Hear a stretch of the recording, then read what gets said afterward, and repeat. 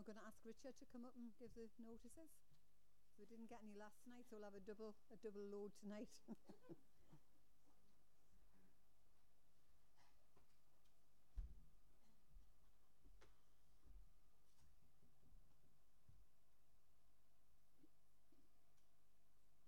Good evening, everyone. Apologies for not being up on the platform yesterday. I had things to do. A vanishing coat. But I now welcome you to this fortnight, or just a week if you're just here for a week, and pray that the Lord will bless us all. Can I get the boring stuff off first? Can cars go slowly over the site? We're allowing you onto the top field, which is where the boys and girls play mostly. So can you drive slowly across the site until you're out on the bottom? The next boring thing is the toilet rota, which comes up every year. If someone on the top field could be organising the cathedral toilet, just the cathedral toilet, then the bottom toilets will be organised separately. So if someone on the top field could sign up on the notice at the back for the top field, please. You may have noticed there's a skip in the bottom car park. That's for the campers' rubbish. Preferably at this stage of the conference, only small consumable rubbish in the plastic bags. Can you leave discarded tents, chairs, children till the end, please? If you haven't got a programme sheet, do you want to wave it, please, Rosemary? Come and see me afterwards, please. Can I ask Alan to come up? Oh.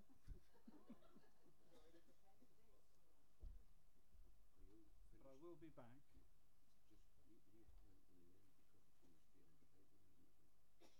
Okay, I'll leave Alan till the end.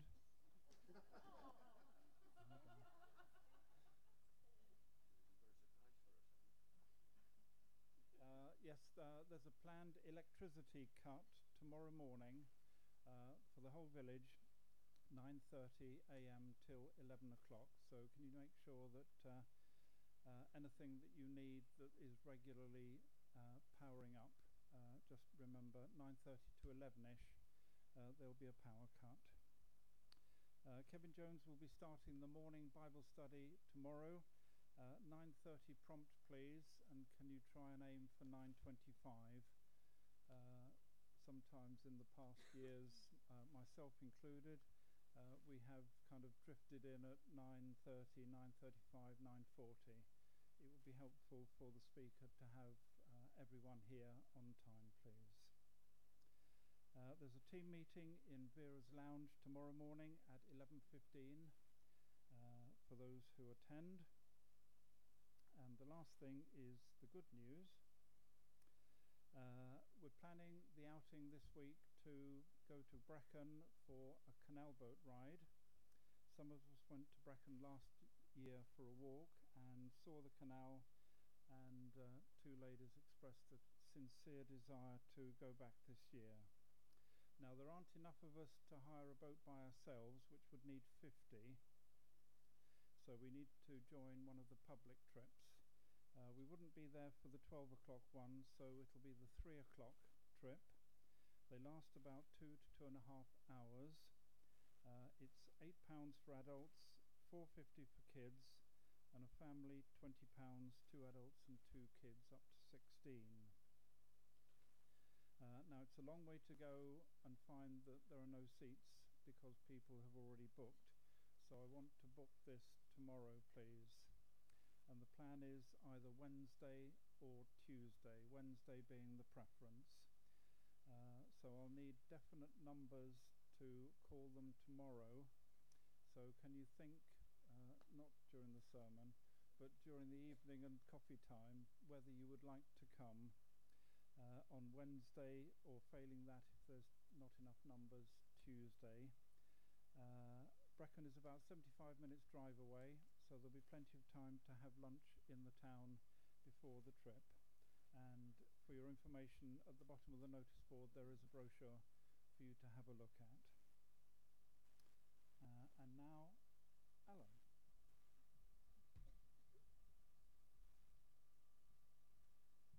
It's that time of the year again when we have the art exhibition. The art competition, and exhibition.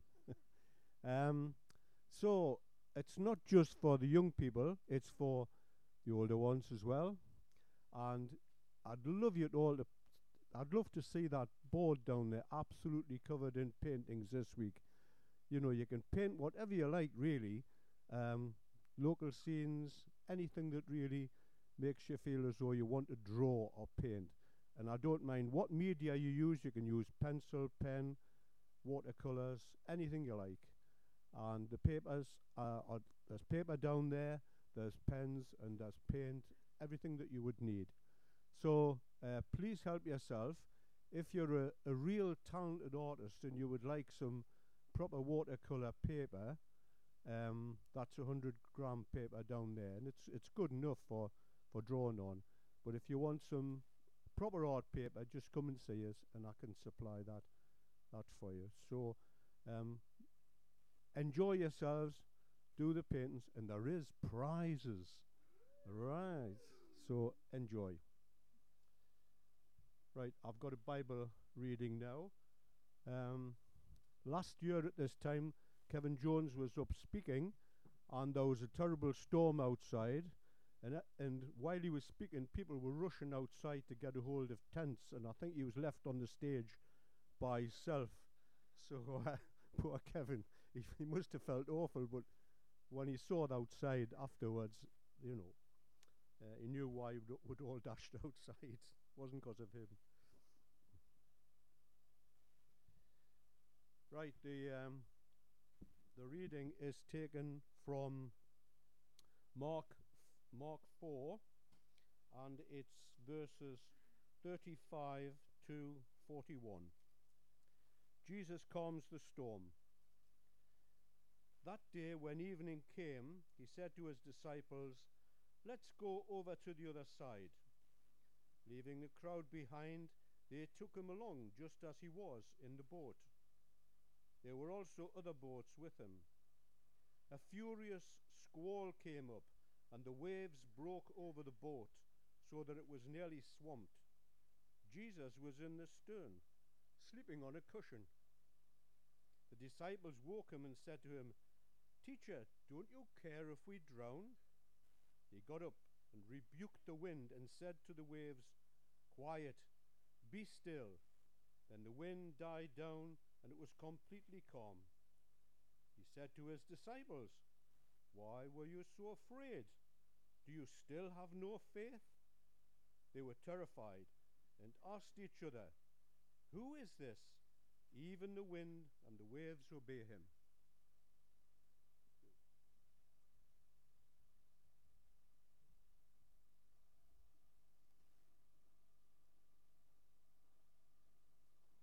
We're now going to sing S20.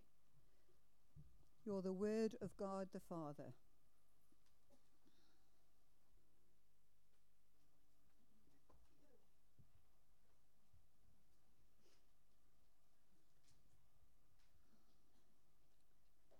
You've heard the expression, a storm in a teacup. I'm going to talk a little bit now about a storm in a caravan, our caravan. So I'll tell you a little bit about that. Alan and I were looking forward to touring Scotland in April. We're really ready for a holiday. Been doing quite a bit of work on the house, and one job was that he'd been sorting out a leaking shower, and we could hardly get this leak to stop. Every time I went downstairs and looked up, it was still dripping down. Anyhow, we got that sorted, and we thought, right, we're off on holiday. We had a few places chosen to where we'd go and where we'd travel, and we had a couple of days in the lowlands of Scotland and then move up. Anyhow, it didn't quite work out. On the way there was a snowstorm in April. We parked the van to have a picnic, and we're on a bit of a hill, and the snow was coming down quite thick, and we thought we'd better move on because we could get stuck here. So moved on, and actually a few miles up the road there was no snow at all. We got to the campsite, which was really nice, the caravan site where we often go, and it's a lovely site right on the loch side. And we discovered later on that we had a serious leak in the caravan. So we're off again with the water coming in into the caravan, dripping all over the bed. And we spent part of the night pulling the bed to bits and plunging in the middle of the bed. We've got one of these big beds in the caravan. And we had to mop it. We spent half the night mopping up this water in the van. And we weren't quite sure where it was coming from. And then we realised that Alan, when he was cleaning the caravan before we left, he had cleaned it a bit too hard on the roof, and the seal must have broken. So we didn't know what to do. We didn't have any ladders. The man on the site was very kind, but he didn't have any ladders either. But he recommended us we go and see somebody down the road, and they would probably help us out, which they did. But he had to spend hours on the top of the van putting this seal right and sorting it out. And he wasn't really very happy, I must admit. It was quite stressful because he was ready for a break. I was ready for a break. And I was a little bit cross, to say the least. And anyhow, he had a cold as well. He wasn't really very well. We both had a little touch of flu. So this all added to the situation. So I went and sat down by the lock side, and I just prayed, and I said, Lord, I can't cope with this. I'm not coping very well with him because he's not coping. Why isn't he coping better than this? And I was quite surprised because the Lord challenged me and said, but are you coping? You're not coping with him because he's not coping. So you've got the same problem. So I wasn't expecting that. I was expecting the Lord to deal with Alan, not me. So and I thought of the many times that the Lord has helped me when I've been stressed, and this is what came out of it. So we had to make up and say sorry and get put right, which was great, which we did. And then a few days after that, we had to stay a few days until the thing dried out and make sure it was properly dry. Anyhow, after that we decided to go for a little mountain walk, a hill walk, and we decided to have a picnic halfway up this hill. So I went for a walk on this hill, and there was a lovely stream, quite deep, quite a ravine. So we just went on this ravine, and Alan fell in. He fell down a 5-foot hole into the stream. I didn't laugh. Honestly, I didn't laugh. I thought we both laughed afterwards. So I thought he's either broke his hip, which he's already had mended, had a new hip in. He's either broke his hip or he's broke his ankle. Anyhow, he just stayed there for a minute, and he ended up upright after falling on both sides of this ravine. And I looked around, I thought, well, there's nobody's seen what's happened, so that's okay. So I waited until I thought I might need some help here, like a helicopter or something, to get him back down. Anyhow, we got him out, and we sat and we had our picnic. I thought, the picnic, I've now got to get him down this hillside, which took us really a long time. He could hardly walk down. It was all the pressure. So he definitely strained something. I think he'd strained his groin. So we got back to the campsite in the end, got safely back. And you could drive the car, but the worst thing was walking around, putting some weight on his foot. So we got to the campsite, and we'd already stayed an extra 3 days for this leaking roof. So we stayed another few days till his leg got better. And then we're going to move on, and the man who owns the site came and said, don't go anywhere tomorrow, there's going to be serious wind, don't move on with your caravan. So we stayed another day. But never mind, all in all, it was sorted. But I'm just so glad that we could sort things out, and that the Lord, I was quite surprised, corrected me, because I needed to get right, and I needed to have a right attitude. So I'm glad that we can say sorry, we know the message here, and we can move on. And sometimes we're looking at the other person, but what I found that the Lord was looking at me. It doesn't matter what they've done. What am I like? What's my attitude like to that situation? That I had to get my attitude right. And it was good that we could make up and put things right. So when people came home and said, did you have a good holiday? I thought, well, yes, we did really, because I learned something there on that holiday. And that's important, isn't it, to learn, from the Lord about walking with him and putting things right with one another. So thank you for listening.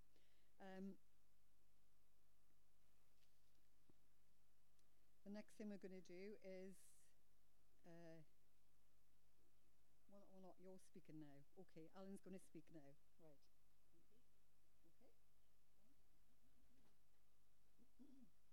Phillips was exaggerating there. about everything except the depth of this hole I fell into. It felt like a lot more than 6 feet. But she said I bounced off both sides. I don't remember.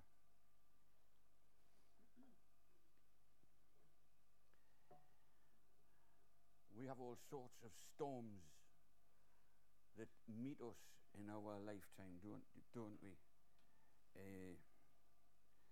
But this reading always reminds me of something that a dear brother who's now with the Lord said once, that the church is like a ship on the sea.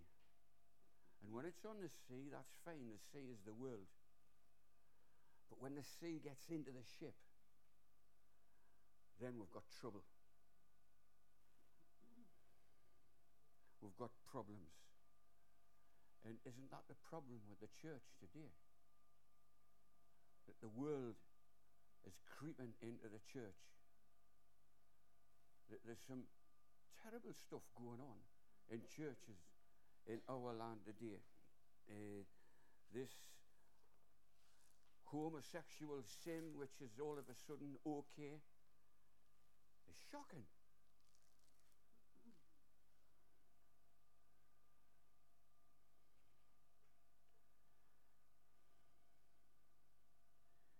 It's heartbreaking. In fact, we are concerned that we are going to have to leave our church when we go home because of the decisions that are probably going to be made this year. Because I can't live with that, with this homosexual marriage and what have you. It's just not on, and I'm not going. I'll be out the door if that happens. Don't know where I'm going exactly, but I can't fellowship in that sort of a place where they are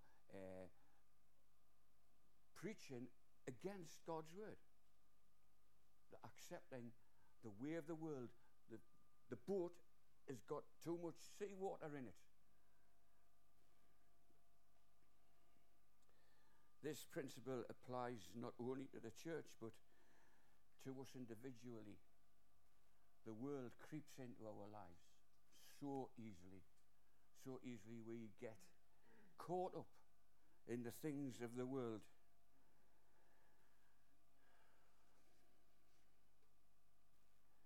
A classic example, we have got a video at home of Pride and Prejudice. I don't know who's the stars in it, Phyllis? Darcy, Mr. Darcy. What was he? Doesn't matter. But there's pictures of them dancing, and they're sort of holding each other's hands like this and prancing around like ponies.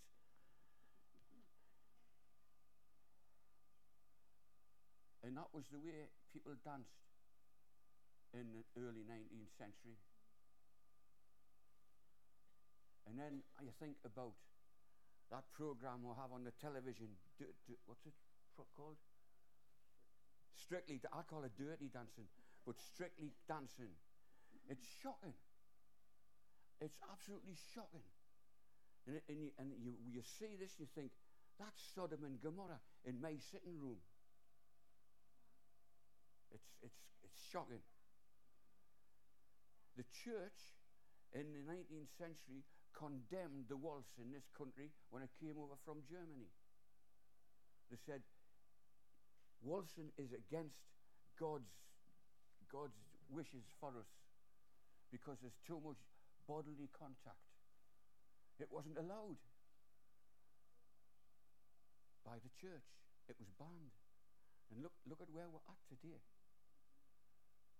There aren't any limits. There aren't any limits.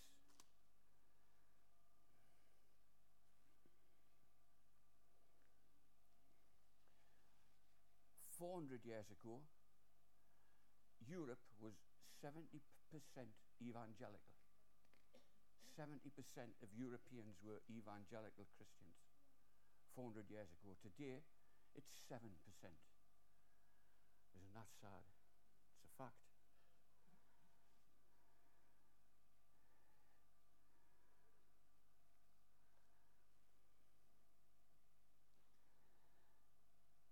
culture that's all around us creeps in all sorts of different ways and bogs us down and causes trouble, and it's just frightening. It's just frightening. Things which once upon a time used to shock us. We used to be shocked at the language and the nudity and things like that on our television sets. We don't even notice it anymore. It's just become commonplace because we're hardened to it. And this is in our own front room. My parents, who wouldn't readily identify as born-again Christians, wouldn't put up with that sort of thing in their sitting room. But I'm ashamed to say that we do. Standards have gone down, haven't they?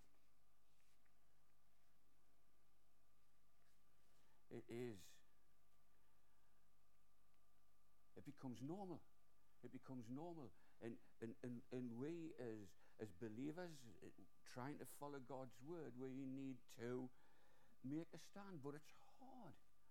It's hard saying no to things, and it's hard saying turn the telly off. Oh, you do it with a button these days, don't you? You just do it with a finger. It used to have to be done like that.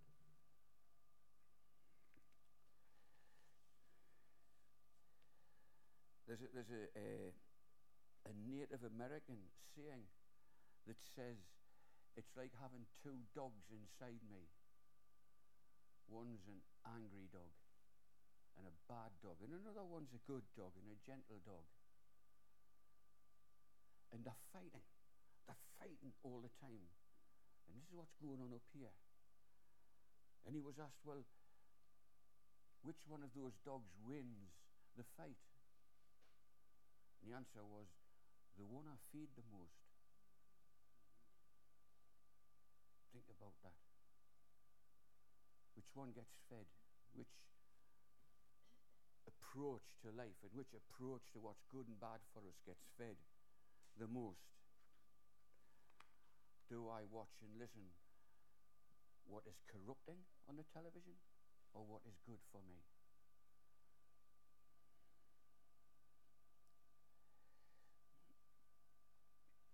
Another way in which the world creeps into our lives is in the area of where do I put my trust? Jesus' disciples were fishermen. The storm came along, so this is our place. We'll deal with this. But they couldn't. The storm was defeating them. The storm was defeating them. They were putting their trust in their own ability to conquer the problems.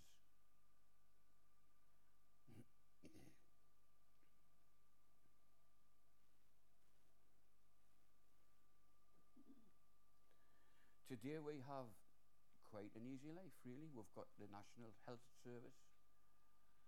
We've got pensions. We've got insurances. Everything's hunky-dory and we're nice and comfortable, and it's all catered for. We don't need God anymore because we're catered for. All areas of our life are covered by things that aren't godly.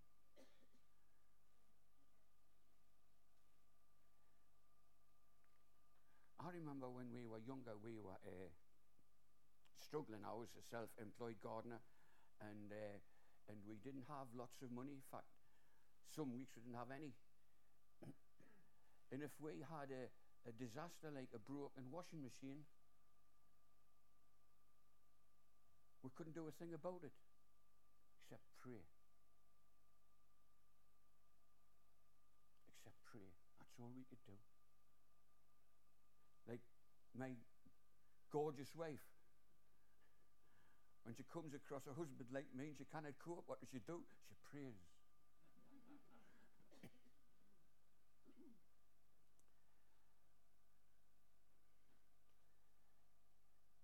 When our washing machine dies today, we'll go and buy a new one. Don't talk to God. we're self-sufficient, we're self-reliant, because we're too well off. And it's so easy to slip into that place, isn't it, where God doesn't get drawn in, included, asked about our normal day-to-day life. When we got married 46 years ago, we went on our honeymoon. We're always going to Scotland because it's just round the corner. We went on our honeymoon to Edinburgh, which is not very many miles away at all. And we had an old Morris van. We always had vans in those days. Never had a car. And guess what? It broke down. Dead right. It broke down. There was another blizzard on the same road. It was the day we'd got married, and we were on our way to our wedding night, and a blinking van come out. Well, what you do? There's nothing on the road. We couldn't see a light of a farmhouse. It was total blackness everywhere. So we always had old vans breaking down. So what you do, you get out and you lift the bonnet and you have a go. And I did that 2 or 3 times, getting wet and cold all the time. In and out, van wouldn't go. And I said, I don't know what we're going to do. I said, we've been courting for years. I never got actually stuck with you in the middle of nowhere all night. But no, I'm married, I don't need to. Anyway.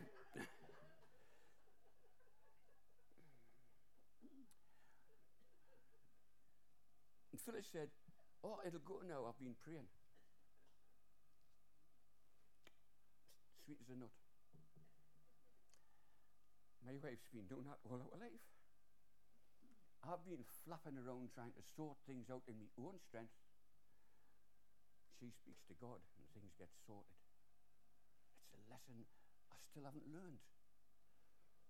I'm still struggling with it. She's the prayer in our partnership. I think that's why she's still here.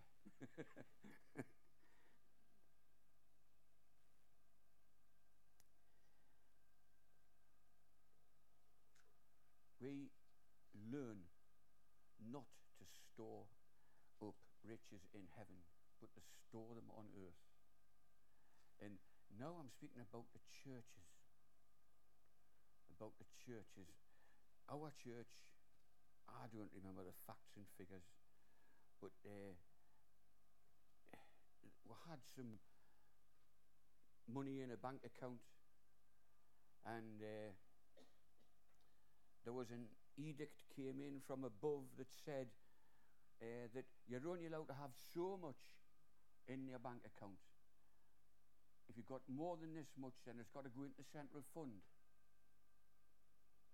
So our church said, well, we'll get some new chairs, so we don't have to give it into the central fund. Honestly.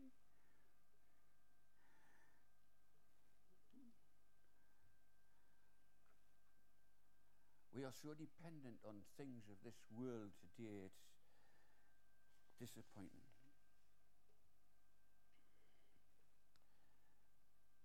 How do we deal with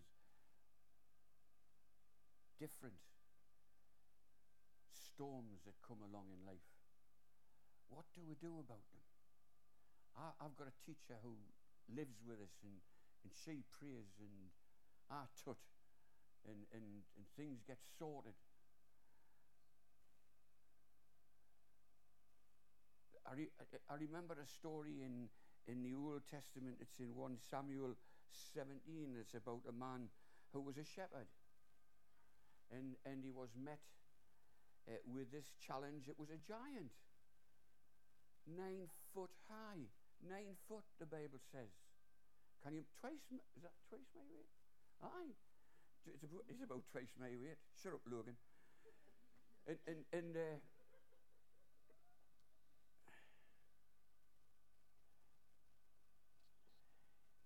his armor weighed 9 stone. Hey, I don't know what you feel like, but I'm still in the days before decimalisation, before we went into Europe, because I kind of think in shekels and things. I think in pounds and ounces and feet and inches. His armour weighed 9 stone. Can you imagine that? I'm nearly 9. I'm a bit more than that. But I was 9.5 stone when I got married.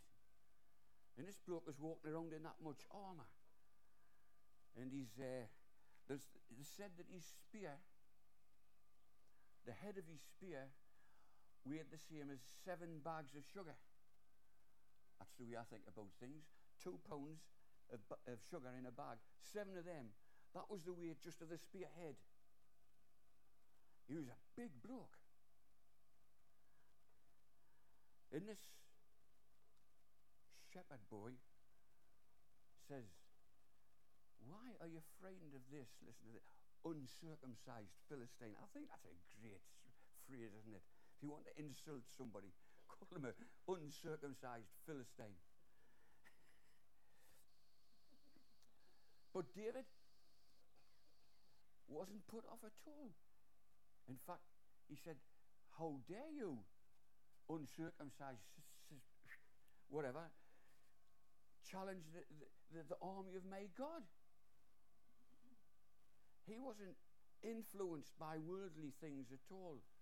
And the king said, oh, you're welcome, brother, go and challenge him. He said, I'll give you my armour. And David said, I don't want your armour. He says, I'm not used to it. I've got my God. I've got my God. That's what I go to fight with. I've killed bears and lions with no armour. I can kill this fellow. And he did.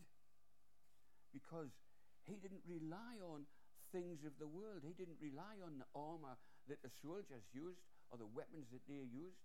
He relied on his God. And as far as he was concerned, this Philistine was challenging his God. And we've got to develop this attitude when storms and problems come along.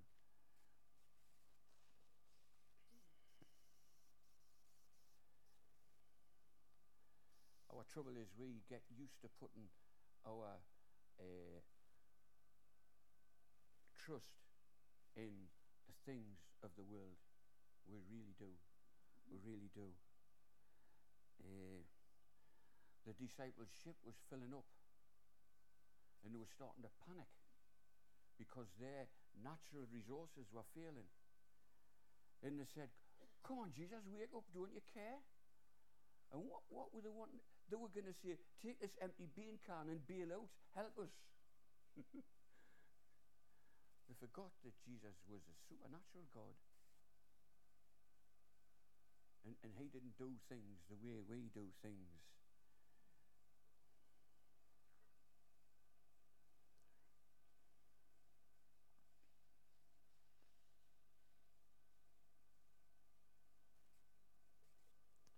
Sadly, we are like the disciples. And it isn't until we've been totally defeated that whatever storm it is that has come along in life has caught up with us and we cannot do anything about it. It's only at that point that we turn to the Lord and ask for help. It's only at that point.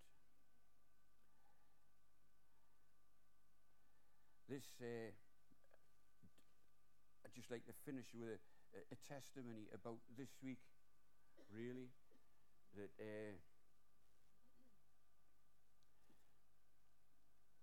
I don't mind doing a bit of speaking, and I don't mind strumming the guitar on the back line, because I'm not very good at that at all. I can sort of keep a bit of a rhythm.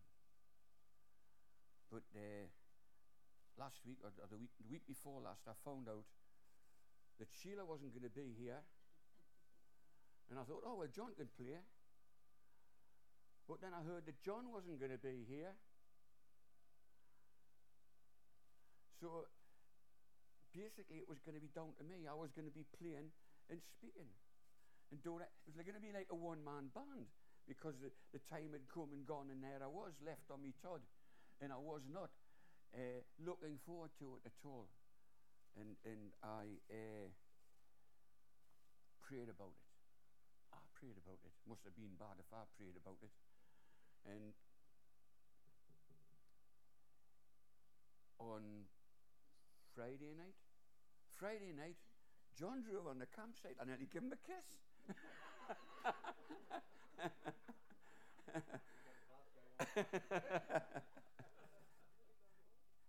And I said, John, it's great to see you.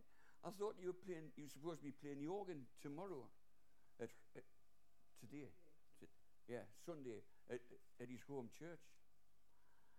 So, he said somebody else volunteered to take me place, so there you go. I said, isn't God good? But in the meanwhile, I'd been talking to Neil, who is talking to the younger generation at the moment, and I said, I really don't want to be leading worship and doing the talk and everything else. I said, you don't fancy doing the talk, do you? He said, I don't mind doing the talk. So in the end, last night, Neil did the talk. John played the organ and I did very little. So I was chuffed. God answers prayers. God answers prayers. Nothing to do with me, but God has his way. And the question I want to leave us with tonight is there a storm going on in my life? Is there something which perhaps I'm not going to be troubled by for a week or two, but I've got to go back to this storm, whatever it is, and sort it out, face it out. It's got to, it's there. Somehow, I've got to learn, I'm talking to myself really, I've got to learn to stop worrying about these things and to put them in God's hands. And that's the hard thing. Really is the hard thing. Some people are very self-sufficient. And I find I'm like that. I can usually handle stuff. And that's the way I deal with things, by handling it. But sometimes I cannot handle it. Like last night's meeting. But it was handled for us because I gave the problem to the Lord. And this is what we've got to do. Phyllis keeps giving me to the Lord, and one of these days she might get lucky.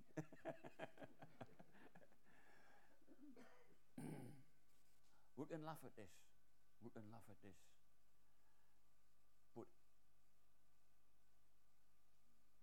every time we fail to turn to the Lord, then it hurts him. It hurts him because he's in the corner of the boat. He's asleep, and all he wants us to do is to say, Lord, help. And we don't.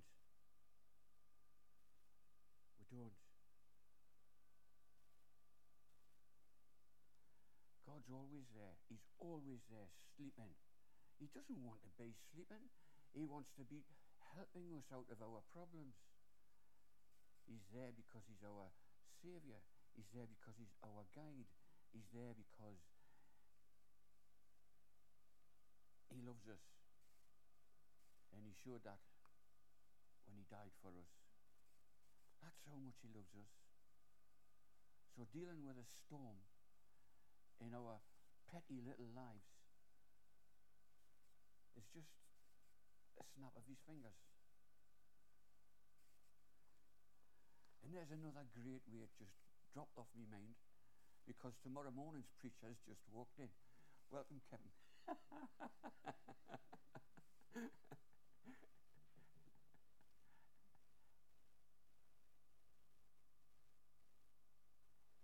I think we've got time to open this up a bit and to say, would anybody like to share testimony about how God has helped them through a storm? And I'm not talking about another sermon. I'm talking about a 2-3 minute testimony. Thank you, Kay.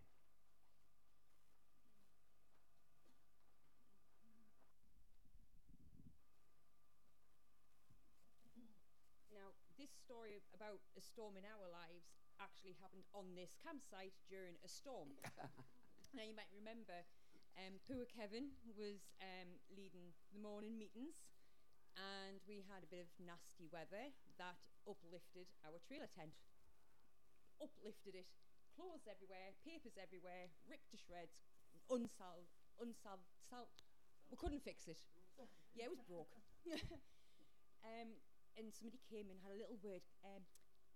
Kay, I think you better come outside. There's a problem with your tent. So I went outside and I went, yeah, there's a big problem with the tent. So we came in and we thought, well, what are we going to do? We don't have any money to buy a new tent. We don't have this. We don't have that. Heads all over. But there was a lady who used to come here, and I think she'd gone in contact and said, I don't need my tent anymore, basically, kind of. Give it to somebody who needs it.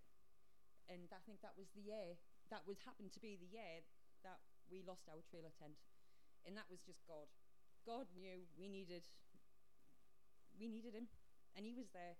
And poor Kevin, the whole meeting got stopped, and everybody here, our family, came and helped us during our storm, during the storm. And it was amazing. And we still have the tent now, and it's amazing, and we're still coming, and we're still here. And it has brought us closer to our family as well, because we didn't realise how much we were part of it, really. We knew we were part of this family, but we didn't realise how much we were a part of this family. And I don't think we actually got to say thank you to everybody for that. So I'm sorry it's 3 years too late, but 2 years too late. But thank you. And it was an answer from God, and it was a lot of people prayed for it. And we got a lot of stuff because we had to get new beds, new pillows, new quilts, new sleeping bags, everything. And it was amazing. God really came together for us during our storm. So thank you. Thank you, Kay.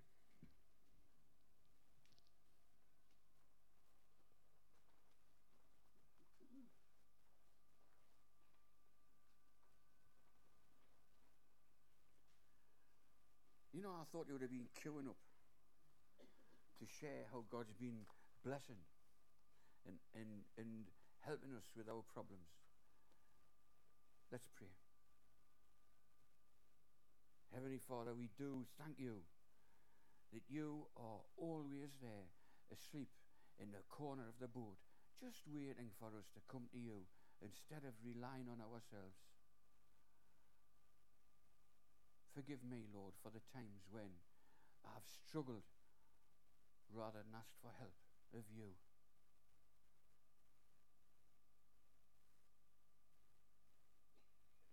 So we do thank you, Lord, that you are there. You always will be there. And that we have the privilege of being able to just tap you on the shoulder and bring you our requests, our needs, our hopes. We can bring you our fears.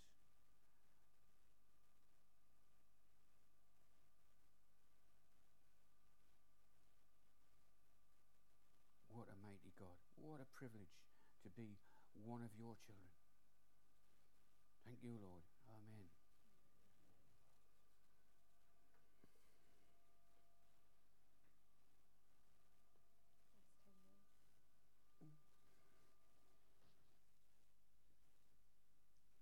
We're going to end tonight with When Peace Like a River, and it's 163.